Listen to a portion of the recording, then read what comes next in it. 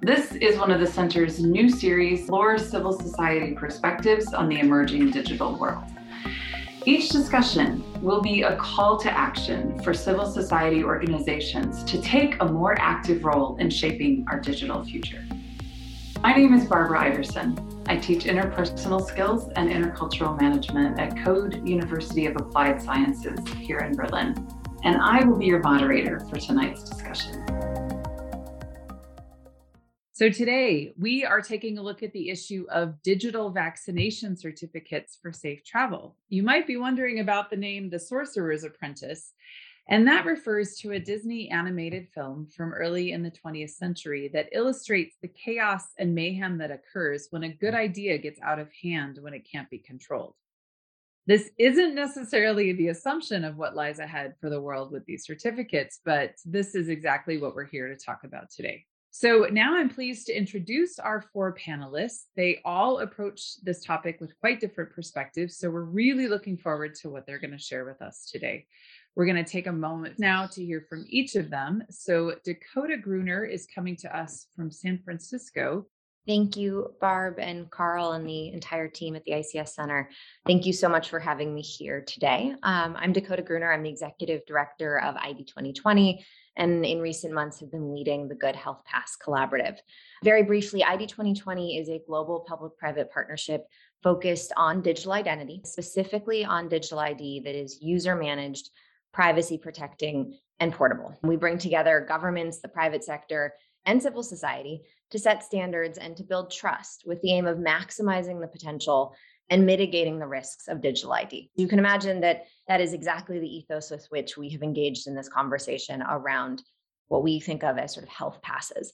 I think that given where we're at today, really the emphasis of the discussion should be on how health passes should be implemented to mitigate known risks and maximize the potential benefits, rather than debate about whether they should exist.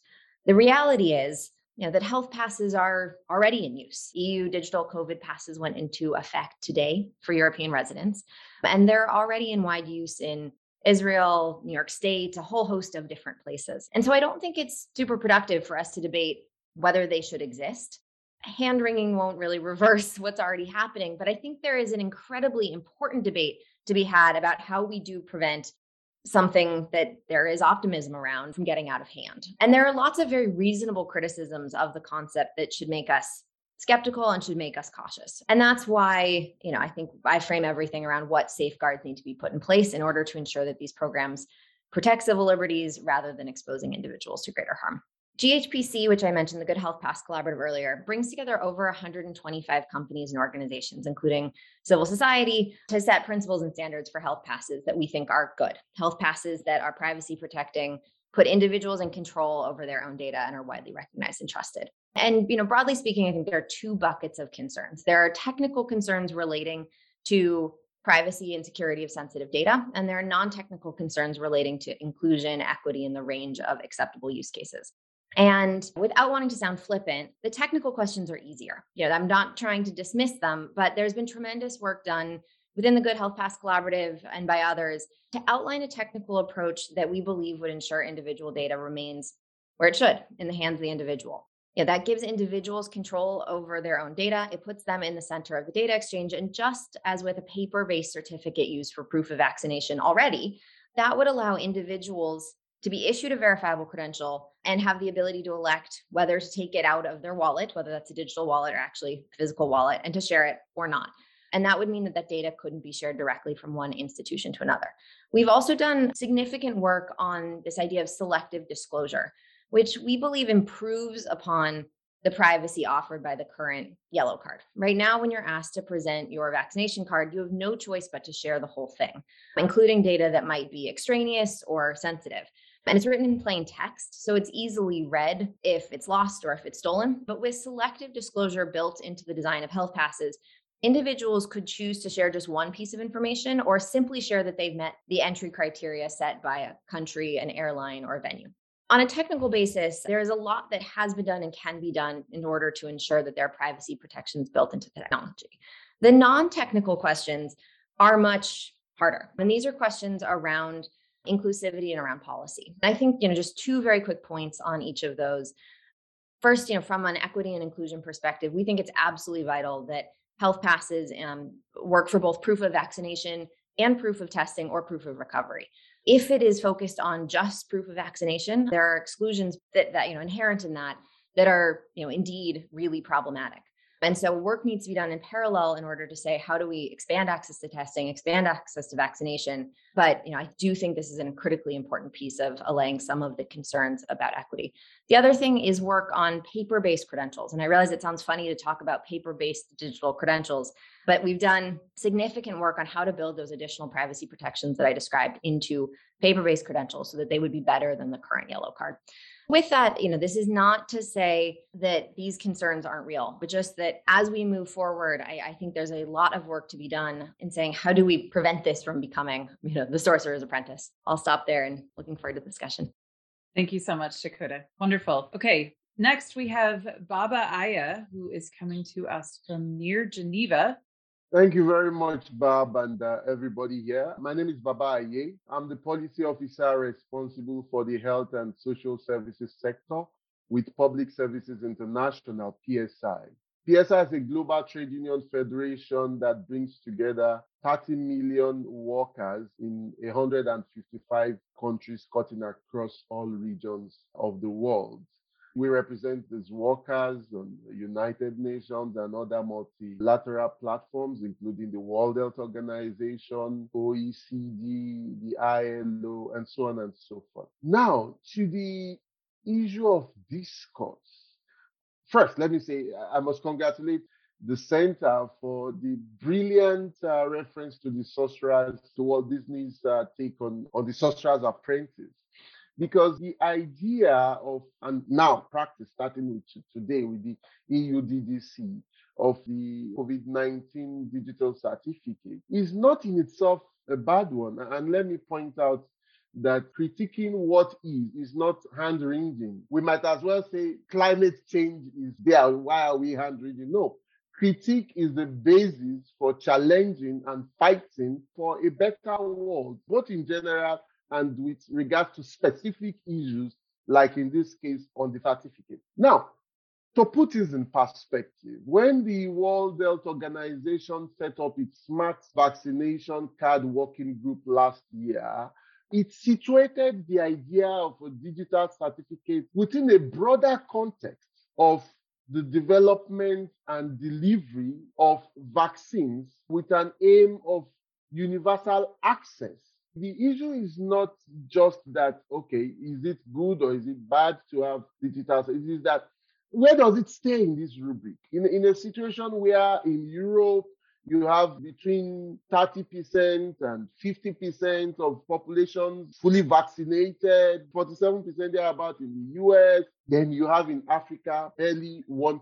There's a saying where I come from in Nigeria that when you see someone with knock-knee who is a hawker and the way he or she is carrying is slanted, and you are asking that, why are your ways slanted? He or she tells you that you should go look at the foundation. This is not just about technical issues. This is not just about the impact on traveling. This even has very serious consequences for global health. Why? It's that, as the WHO has pointed out time and again, you have had mutations of the virus.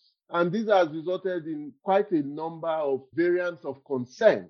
Currently, you have the Delta variant being probably the most virulent and the most transmissible. A false sense of security is going to fall on, it's a digital version of Fortress Europe, which you have had with migration, but which has not solved the problems of migration.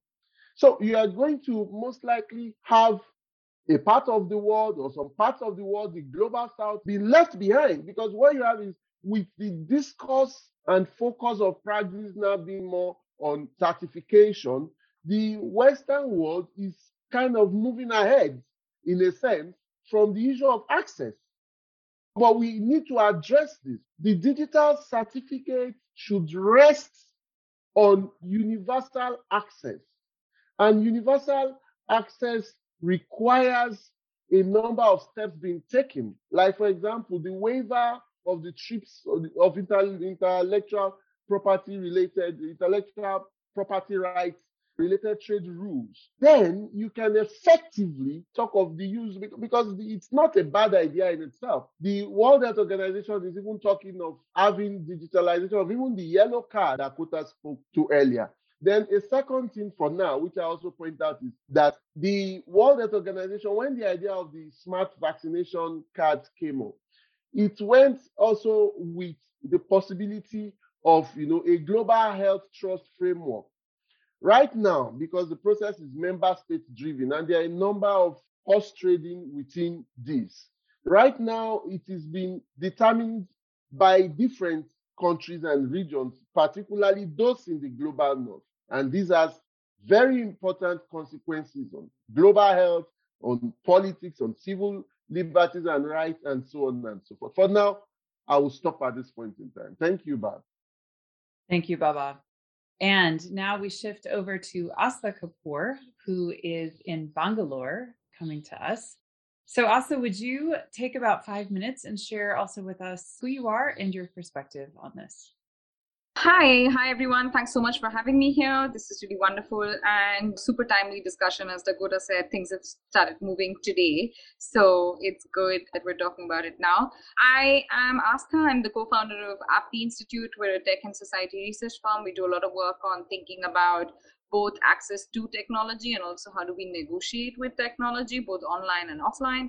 And we've been doing a lot of critical thinking about questions of data governance and data stewardship and how people can control their data better and use it to draw value for themselves. On the issue of vaccine passports, I think Baba said there is, of course, the quote-unquote vaccine apartheid, which has implications on who gets access to vaccines and what that necessarily means for people who will be able to access the passport. And there are multiple vulnerabilities around both access to vaccines, ability to navigate the digital infrastructure, and also to think through questions of privacy and security, which also Dakota brought up.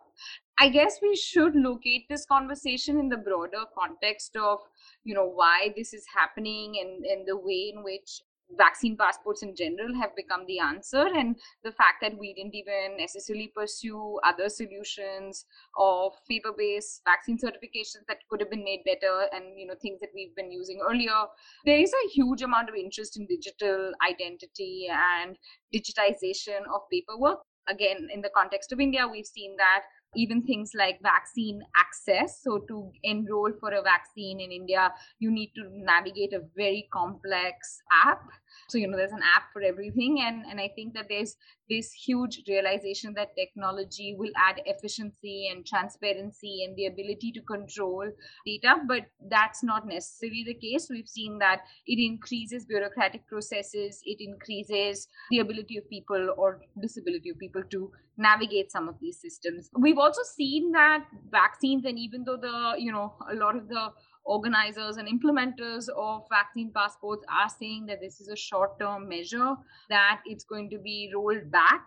But obviously, again, from our experience in India, we know that that's not necessarily going to be the case. And I say this because we experienced the unique identity system, Aadhaar, which was supposed to be just a proof of residence, now is, of course, increasingly become connected to social security, even for vaccines, driver's license, everything, you need this digital identity. So it's become a tool of oppression, of exclusion.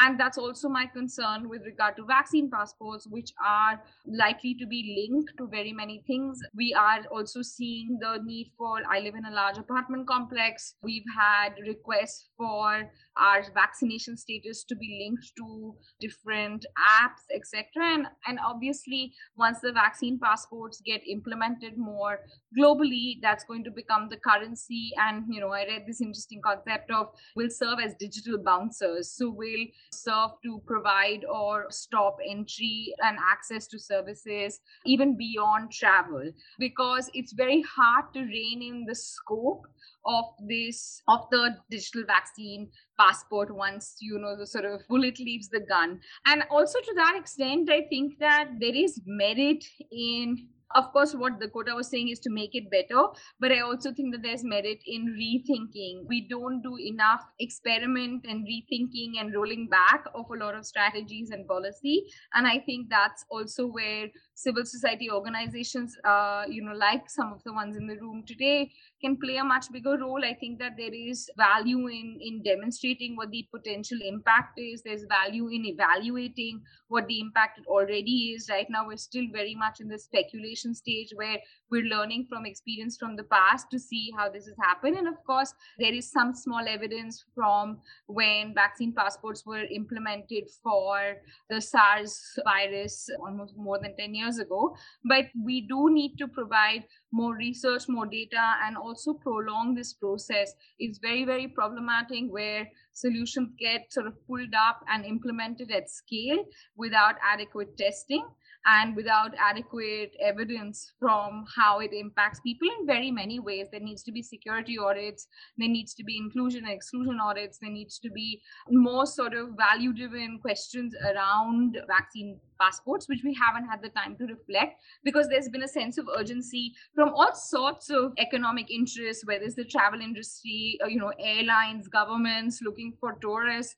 There's been a huge amount of urgency that has been imposed on all of us to get the passport or you move on. So I think that we as civil society members and people looking at questions of data rights in particular have a responsibility to research this further and also then decide how we use that data. And I think that there is something to be said about what are the limitations, when will this stop. If this is a finite response, then it needs to have a clear date. Even the WHO has shown some amount of hesitance on vaccine passports. I think we need to challenge that further and see that what are the alternatives. It cannot be the only gating criteria. I should be allowed a multitude of tools. If I want a paper-based passport or vaccine certificate, then I should be allowed to use that. There should be alternatives to this system. It can't be a monolith.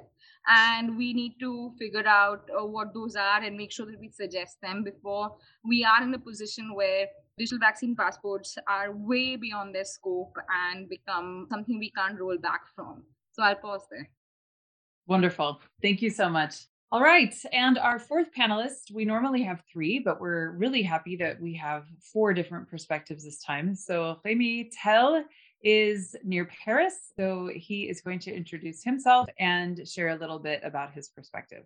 Thank you, everybody. I'm really happy to join this worldwide conversation. I'm the founder of a group that is called Peuple Libre, in English, Free People, that was created in France 3 months ago to protect civil rights in the context of COVID. In France, we had the quarantine for a very long period. All businesses were stopped. You couldn't worship normally. You couldn't study normally. So that was made in that context. And the problem of the vaccine passport came very soon in our fight. But we were divided for the vaccine passport at the international level, because if at the national level we think that this tool is discriminatory because you differentiate rights of people in their own country depending on their health status, states have the legitimacy to decide who they want to welcome or not on their soil. And even to go to some part of France, in French Guiana, for example, today you must present some vaccine certification. But the problem is the problem of proportionality. Because when you want to go to some other places in the world, like French Guiana, you have to get the vaccination against yellow fever. But the death rate of yellow fever is 50%. Whereas all the studies show that the average death rate of COVID-19 is around 2%. So we believe that this passport is not proportionate to the problems it is supposed to solve.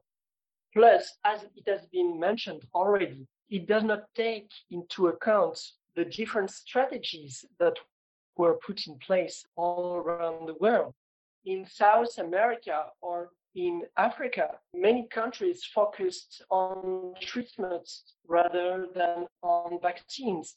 And as Baba just mentioned, you have around 40% 90% of Europeans that are now fully vaccinated, usually the kind of discrimination that such a tool can entail. So there is this question of universal access. That's true also in European countries, for example, because we see that the vaccination campaign is touching some limits with around 40% of the population. And the test to check if you have the virus or not will soon be not reimbursed anymore. And in France, such a test costs around 70 euros. So you see that depending on your social status, if you're poor or if you're rich, you will be obliged or not to get the vaccination to be able to travel. That will be a trouble. What about the variants? We've talked a lot about the vaccines, and now we are speaking about the Delta variants. If you look at UK citizens, now they are restricted in their movements throughout the European Union, while most of them are vaccinated, because it is supposed that the vaccine is not fully effective against the new variants. So I think this is a kind of a dead hand problem to have such a tool, and I do not even mention all the economical impact of such measure. I was speaking yesterday with representatives of the airport industry that are very worried about the impact on tourism, and people do not want it to travel anymore due to the restriction and the complexity of the process. So I think we have to consider the broader perspective, see that COVID-19 is a problem for humanity, but COVID-19 is not the yellow fever, and we have to put in place some proportionate measures. And last but not least, I really relate with what Asta said about the possible escalation, of the process. I'm afraid that such a passport would just be the first step toward complete control of citizens through digital mechanism. So that's what I wanted to say, and I'm glad that we can exchange our views. Yes, absolutely. Thank you for that. But right now, what we're going to do is take a few moments for the panelists who've been listening to each other, and they've heard from each other before as well, to take some time to pose questions to each other, considering that several are coming from quite different points of view. There's quite a bit of overlap, but there's also differences. So Dakota, I'd love to come back to you first and give you the chance. You're welcome to say if this is a question for everyone or if it's a question for one person or two in particular, and you'll all have this opportunity. I'll come around to each of you. But Dakota, let's start with you. Do you have a question for one or more of the other panelists?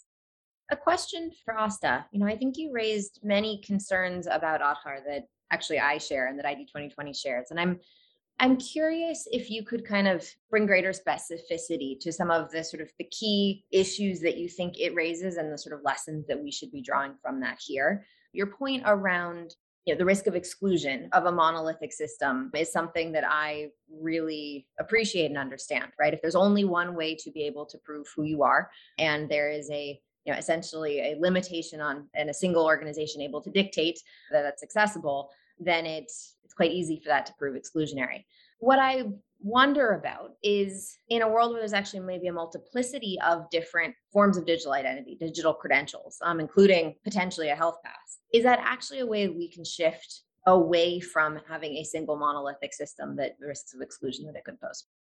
Yeah, I mean, Aadhaar very well, so all the concerns around it. But exclusion, like I said, happens in multiple ways. So of course, either you don't have Aadhaar, and then you do have Aadhaar, but you're not able to authenticate because your information is incorrect, or the authentication infrastructure, which is the digital infrastructure is not very robust. There's exclusion at that end. Then there's obviously concerns around data security, and if you're able to keep that data safe. It's a centralized database. We are concerned about leaks, which have happened as well. So that's the other bit of it. The third is, linking of Aadhaar to multiple services, making it the central ID for, like I said, whether you need a driver's license or a passport or even to register your marriage, it's all linked to your Aadhaar. I actually don't have one and rely on the at the behest of my partner, both at Aapti as well as my husband, to use their Aadhaar for things that I need as a collective and for filing taxes, etc. So it's just become this behemoth that one can't necessarily work around unless you are super privileged and are able to navigate this digital system. And those are my concerns also with regard to the health pass. And yeah, I think having choice in terms of whether you want certain kinds of digital identity, and there should be a broader acceptance of even non-digital identities like the passport, for instance, which has a biometric information in the form of a photograph and other data encoded in it. And I think that that could be something that might work better as opposed to a digital identity that then can, like I said, have a huge amount of scope creep. And I, just also, since I have the floor, to Dakota as well, just to understand, like you said, we need to minimize a lot of the concerns that are coming up with regard to the health pass and digital identity. And I was just wondering, what are some of the best practices that you've come across as well? In terms of best practices for protecting digital identities, digital credentials, I mean, the first is and you touched upon this in your sort of reflections about Aadhaar, is a decentralized architecture. We think that it's important for data to remain first for individuals to be the sole person who can aggregate their own data. And with that, for the data to remain relatively at source. So let's say, you go to a healthcare provider, you are vaccinated. That particular provider may keep a copy locally of the fact that they vaccinated you. And indeed, in many countries, of course, they're required to report that to some national reporting mechanism. But then they issue you a certificate. And again, I sort of glossed over this a bit in my comments, but the work that we've done in the Good Health Pass Collaborative has focused on how we can do digital representations of a Good Health Pass, but also how we can do paper representations of a Good Health Pass. And so, the intent with that is to provide optionality, flexibility, and to ensure that it's inclusive. So, somebody without a smartphone in a low connectivity, setting, or, who simply just wants to be able to pull something out of their wallet because they prefer that as a format, has the ability to do so. On the decentralized architecture, what that means is that you don't see the aggregation of data into a big behemoth, scary database to the extent possible. And with that, the risks, the privacy and security risks are significantly reduced. I think, Baba, you touched upon the digital trust architecture, and the sort of the question of a trust framework that WHO was wrestling with. This is, to me, I think, as important as the technology itself, right? How do you ensure that there is a trust and governance framework that specifies the roles and responsibilities of all of the organizations participating in that digital trust ecosystem? And among friends here, I think one of the things that's been quite difficult and what we've seen in the sort of work on health passes broadly is that this question of a trust framework has been punted to some extent. WHO in recent weeks has announced that they are not going to do anything relating to, sort of a trust framework. They're focusing on the minimum data set, which means that, we don't quite know how a pass issued in, Europe is going to be recognized when somebody tries to travel to Nigeria. At the moment, we don't have a mechanism for trust across borders. The ICAO and others are proposing using the passport public key infrastructure, the PKD that's been used for passports. And frankly, one of the challenges we see with that is that at the moment, only in member states have the ability to verify that a passport is indeed a government issued passport. Here, there's a range of potential issuers and a range of potential verifiers. If you think about the importance of this being inclusive of both testing and vaccination, certainly here in the US, the testing landscape is incredibly decentralized. We don't want to encourage the aggregation of testing data with the only issuer being the US government. And the US government has said that that's not something that they're willing to do. And so we have this sort of disconnect between a very hierarchical, only state-led model of kind of a public key infrastructure and the necessity, I think, of having a much more decentralized approach when it comes to how these could be issued or verified. One final comment on this. I think the key piece that I think a lot of people need to wrestle with, and we've asked policymakers to engage with this topic, and I have yet to see the level of engagement that I think we all would like, is on the range of permissible use cases. And this is really, I think, Asta, to your point around how do you ensure that this doesn't become requisite to enter the grocery store or to get into your own apartment building. Policymakers, I think, have a responsibility to say, perhaps this is okay for the purposes of traveling across international borders, for getting on a plane, but we are not going to, allow it to be requested at a grocery store or at an apartment building. Absent those limitations, it's going to be very easy for different types of organizations to say, well, I'd kind of like to be able to provide some confidence to people coming into my business or my apartment building or whatever, not that they have been tested or they've been vaccinated, and hence we will ask for it if it's there. Thanks, Dakota. Let's go back to Baba and ask if you have a question for another of the panelists or for all three of the other panelists. Well, my take would be the question of how do we safeguard keeping the personal information which this data carry public, and it's in a twofold manner. I'm happy Dakota spoke to the Global Health Trust framework. And it's not just that the WHO says it won't be taking this up now, because it was actually implicit in the idea of the formulation of a smart vaccination certificate in the first place.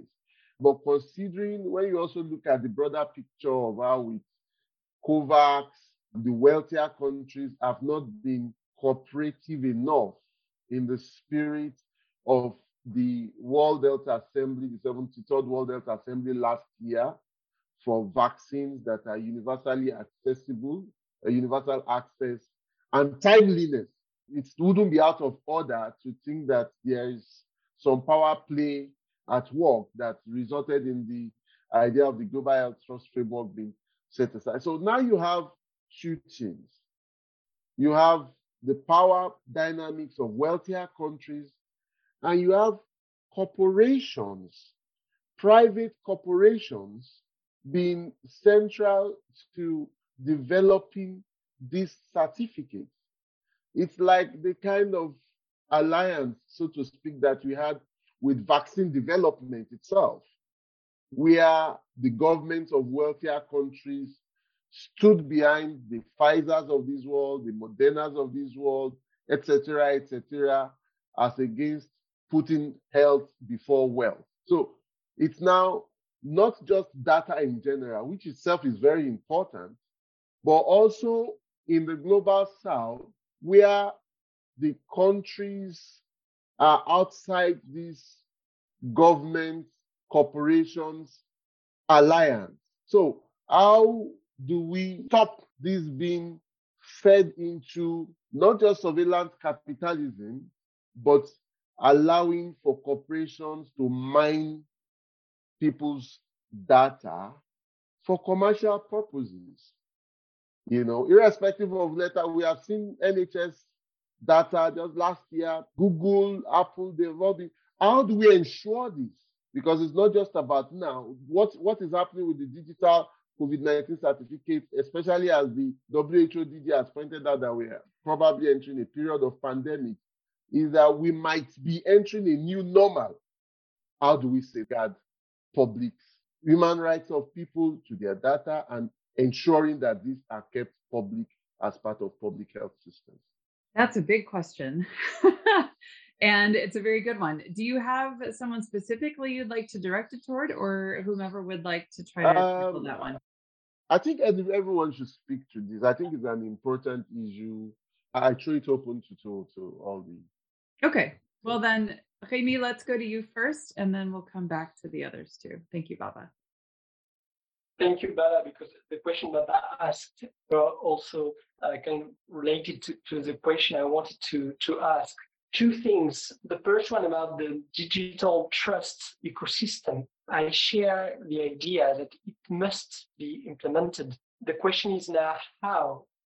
Just one example. In France, we have health pass at a national level. And we were said that no external server would have access to the information people have on their phone regarding their health status. But it was proved by some hackers that many external servers, including in the United States, had access to such information.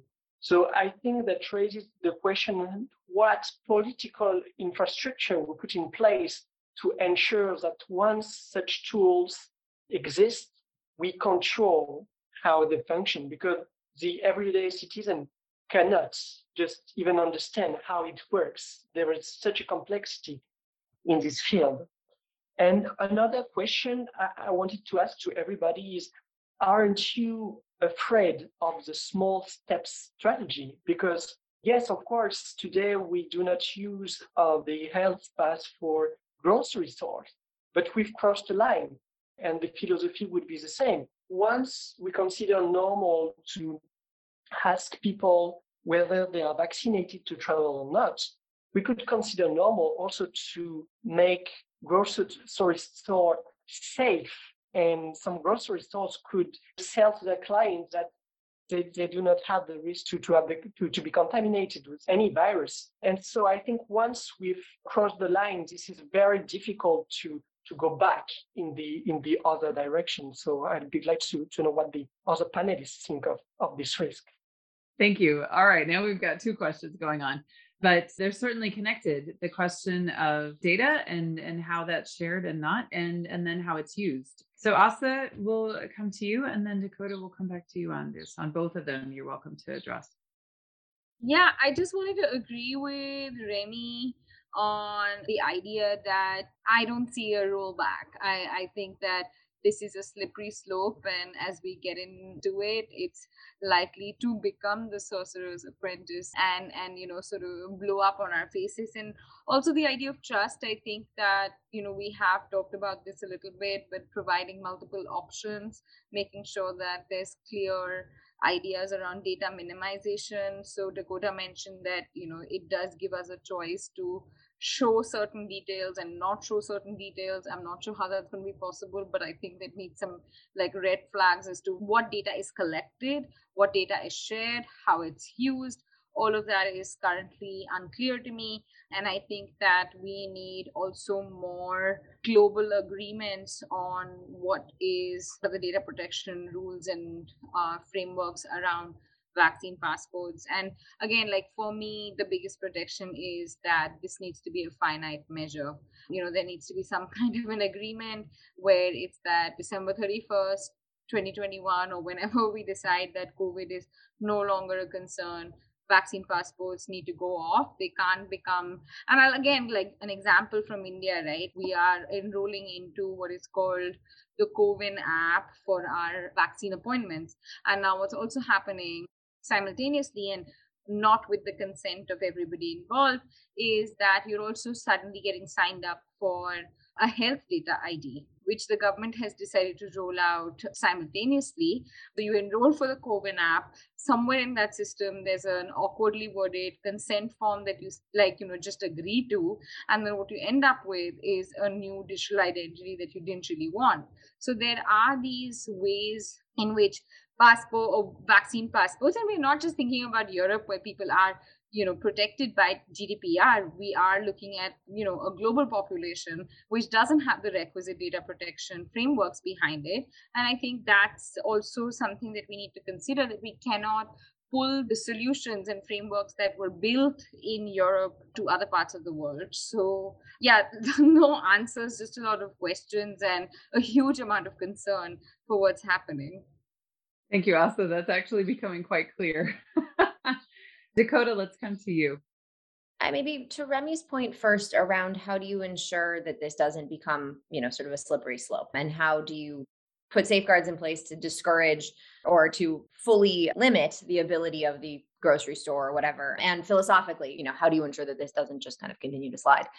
As you guys can tell, I'm very much a believer in sort of proactive guardrails of saying, this technology is going to continue to move forward. And absent kind of engaging with the technology now, we're going to wake up and see that it's going to pervade life in many ways that we didn't anticipate. And so the way I've always thought about this is, how do you bring civil society and the technologists and the governments around a common table and say, we're going to collectively design technology and collectively design the guardrails around technology, so that from the outset, there is a real sensitivity to, I think, where these things could go wrong and, what must be done to kind of limit their misuse. That's actually funny. Maybe this is to Baba's point earlier, but Another thing that I think is sort of critical in how we think about these technologies is there are real risks of misuse associated with any of these technologies, whether that's health passes, whether that's digital ID, whether that's things further afield like AI, right? And we should be really specific about what those risks of misuse are and and essentially be able to say, how are we going to try and mitigate collectively every one of them? I do believe, kind of to Asa's last point around differential policy landscapes and differential protections for privacy in different countries, I think market-based interventions are going to be really critical. How do we shape the technology that's being brought to market and being adopted using market-based tools so that we can be, even across international borders, there is means to say we're going to have sort of technology limit, purpose limitation and whatnot around the technology. I think the other thing that we have to kind of keep in our mind is that there is risk to not using these technologies. And you think about the context of health passes, what is the alternative, right? If we don't have health passes of some form, is the alternative one of we continue to have international borders closed? The implications of that for trade, for the economy, really, really significant. The travel and tourism sector represents, I think, 10% of global GDP, and they're down 80 or 90% in the last year. There are real jobs on the line. There are real implications of that. And so with that, I think we just need to be really cognizant of sort of how do we balance those risks of misuse and the risks of misuse, lack of use, and again, be super specific about what guardrails we want to put in place and how we then create market-based tools to do that. I want to raise Francisca's question, which is where the push for digital-only vaccination passports is coming from and what the arguments might be for driving it. What I've been hearing from the four of you is that none of you is in favor of only the digital passports, but for the people who are pushing that in different places, what are the arguments? What are they using to justify that? I'm happy to jump in here. I think that there are two kind of arguments that we hear most commonly. The first is one around forgery, around fraud. At the moment, I have a CDC issued vaccination card. It's a piece of paper that could be printed on a standard LaserJet printer. And, someone could easily scrawl in 2 dates and that would be easy to forge. Nobody would have any way to be able to tell that it was fraudulent. And I think there are concerns around both the public health implications of forged certificates. If people are crossing international borders, for example, claiming to have been vaccinated when they have not been, it's hard for a government to say, I'm providing assurances that I'm trying to keep my citizens safe. The other sort of significant push that I think we've heard, and again, I think that with that, there's a question of saying, how do you know that the person who issued it is an eligible issuer? And this comes back to this question of sort of the trust framework and who is participating in that digital trust ecosystem. The other sort of drive I think that we've heard around digital certificates has been one of, there's a few, but the next one I think is we live in a modern age, right? Lots of people are crossing borders. They have their phone in their hand. We should be using a modern tool to solve a modern problem. It's better to offer that sort of optionality. And then I think the last argument that I've heard quite regularly, and this is a surprising one to me, is concerns around privacy when it comes to paper. There's a government that we've been engaged with very closely through the Good Health Pass Collaborative who basically said, we have such concerns around what happens with a paper-based certificate from a privacy perspective that we find ourselves really struggling with the idea of issuing paper-based certificates. We know that we need to from an equity and inclusion perspective, but if there was any way that we could not, we wouldn't do it. And so I think, that's interesting because it runs counter to what so many people assume when they think about a digital certificate and the sort of privacy implications thereof. But I do think it's important to sort of acknowledge that for some, the privacy risks around a paper-based certificate loom large. Thanks for your question, Francisca. So I want to give us just one last question, and it comes from Wolfgang, and I think it's really a potentially nice note to land on, and that would be the best entry points for civil society organizations, specifically in how to engage in all these questions and issues that have come up over the design of it, the protection, whether there's trust. What are the steps that can be taken at this point to correct, or as Dakota has used the word guardrails, to put those up, or to ensure that these sorcerer's apprentice scenarios are not in our future, that this isn't going to get out of control? How can organizations jump into this? Asla? So I think that for me, and again, this is because we work on a research organization. So for me, I think creating evidence is critical. I think that we need to make sure that there are independent evaluations and impact assessments. So to actually put forth the scale of the issue, it could be that Remy, Baba, and I are just being unnecessarily skeptical, and there's no reason to worry. But yeah, so I think we need to create huge amount of evidence. I think advocacy and creating awareness around these issues. So, of course, conversations like this one, but also more and much wider, and to make sure that we aren't just speaking to our echo chambers, but also beyond that. I think it's critical. That as well is a way for me to think about civil society organizations. And then again, like I think holding the government and the implementers of this system accountable. And every civil society organization in different jurisdictions have ways of doing this. But I think that's again for me a role, so that you have to work both sort of bottom up, make the community more aware, but also top down and hold governments accountable to is it going to be finite, what are data minimization standards, etc., etc. So I think that for me is the way forward. Baba, what about you? What could be the way forward for civil society organizations? Well, for me, first, a very quick response to Tel's question. We are already there. It's just that it's not yet generalized about the use of the vaccine certificate to bar people. In Israel, right now, the Green Pass, as they call it, without it, you can't get to a gym, you can't get to bars and things like that. So it's just that it's not yet generalized, but we're there. The Sorcerer's Apprentice has already entered the room and everything is going awry already. On the question you raised, Pap, I think the point of departure should be getting to the fundamentals in two sense. First, the idea of are we talking of digital certificate or paper certificate? It's not an argument. The idea of paper as alternative, in my view, is a bit of a straw man. The thing is, as part of public health measures, there will be the need, for tracing, identifying, and all that. But the issues of privacy and the issues of the powers of the public, talking of the apps, we saw how such surveillance resulted in severe violation of people's right to privacy in Korea and at the earlier point of the pandemic. But talking of with public, and that's why I'm was bothered. Dakota's suggestion that probably market rules or market forces best to handle this. On the contrary, I think that it would make a bad situation worse. The point of departure for us should be such health trust framework based on universal quality public services, including for delivering vaccine for all, without having universal access to vaccine at no cost to anyone, and with the involvement of private developers in this smart vaccine certificate. We are deepening not only health inequities, but social inequities, as well as the digital inequities that these things now reinforce each other.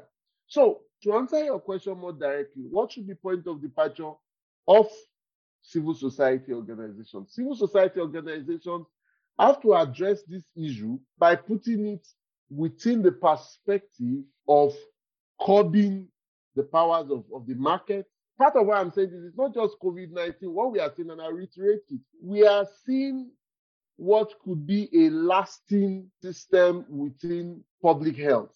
So if we don't address it at the roots, to borrow from Arundhati Roy, the pandemic is a portal. But the way things are going, we were quite optimistic at the beginning of the pandemic. But right now, you see the corporations feeling comfortable in calling the shots. You see wealthier countries feeling so all these issues with regards to even the vaccine certificate, the issue of making vaccine available to all, which was the position of the World Health Assembly, but which in practice, in verbally people still commit to it, is not so. All these are intertwined. So we should civil society should demand things like the CHIPS waiver, ensure everybody has access to vaccine, 1. 2, that the vaccine certificates, the data should be strictly held by public authorities and not corporations, and three, defend people's civil and political rights with regards to the use of digital vaccination certificates. Thank you. Thank you, Baba. Femi, tell us how, from your perspective, civil society organizations can be part of this. Put the matter of awareness first.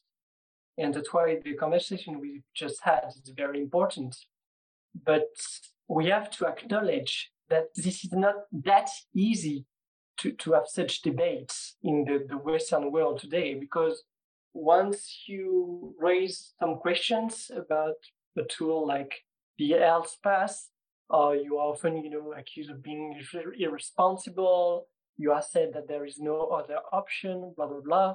So I think we have to accept the debates on such issue, and then see the arguments of the two sides, and every citizen will be able to position himself or herself on this huge challenge. Huge challenge indeed. For fairness, Dakota, I'd love to come back to you on this question too about civil society organizations and their involvement, and this will be the last word on this. I think there's a few avenues. I agree with, with Asta and Remy and others on this sort of point around advocacy. I think that being kind of crystalline and pointed about here are the concerns that we have, is really, really important. And it's important for individuals to be able to kind of engage in that topic. I think what we've seen is a number of civil society organizations that have joined the Good Health Pass Collaborative, who've said, we want to sit around a table with healthcare organizations, with travel organizations, with technology organizations as they wrestle with the standards. And I should say, the Good Health Pass Collaborative is very much principles led. We started by articulating a set of principles, and organizations have joined presumably because they agree with those principles. I think strength here comes in critical mass. And what I would encourage is sort of saying, how do we find ways to have a critical mass of voices offering kind of a proactive vision or, of what we should be doing. And with that, making it easy for policymakers to adopt the proposals and to follow suit. Thank you so much.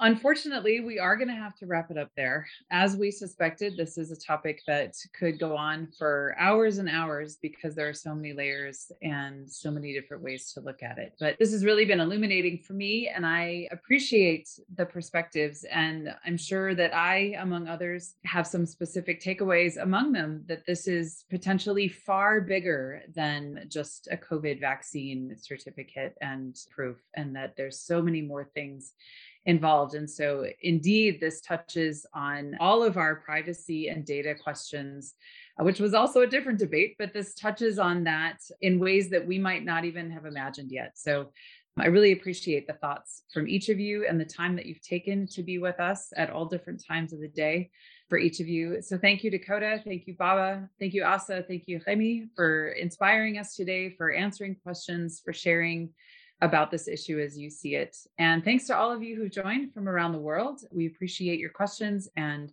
just your presence here with us. The next event in this series will be on the 2nd of September on the topic of where to draw ethical red lines in the use of digital by CSOs. So you can already register to join the event on the center's website. On behalf of our wonderful panelists and the International Civil Society Center, I'm Barbara Iverson. Thank you so much for joining us, and we will see you next time.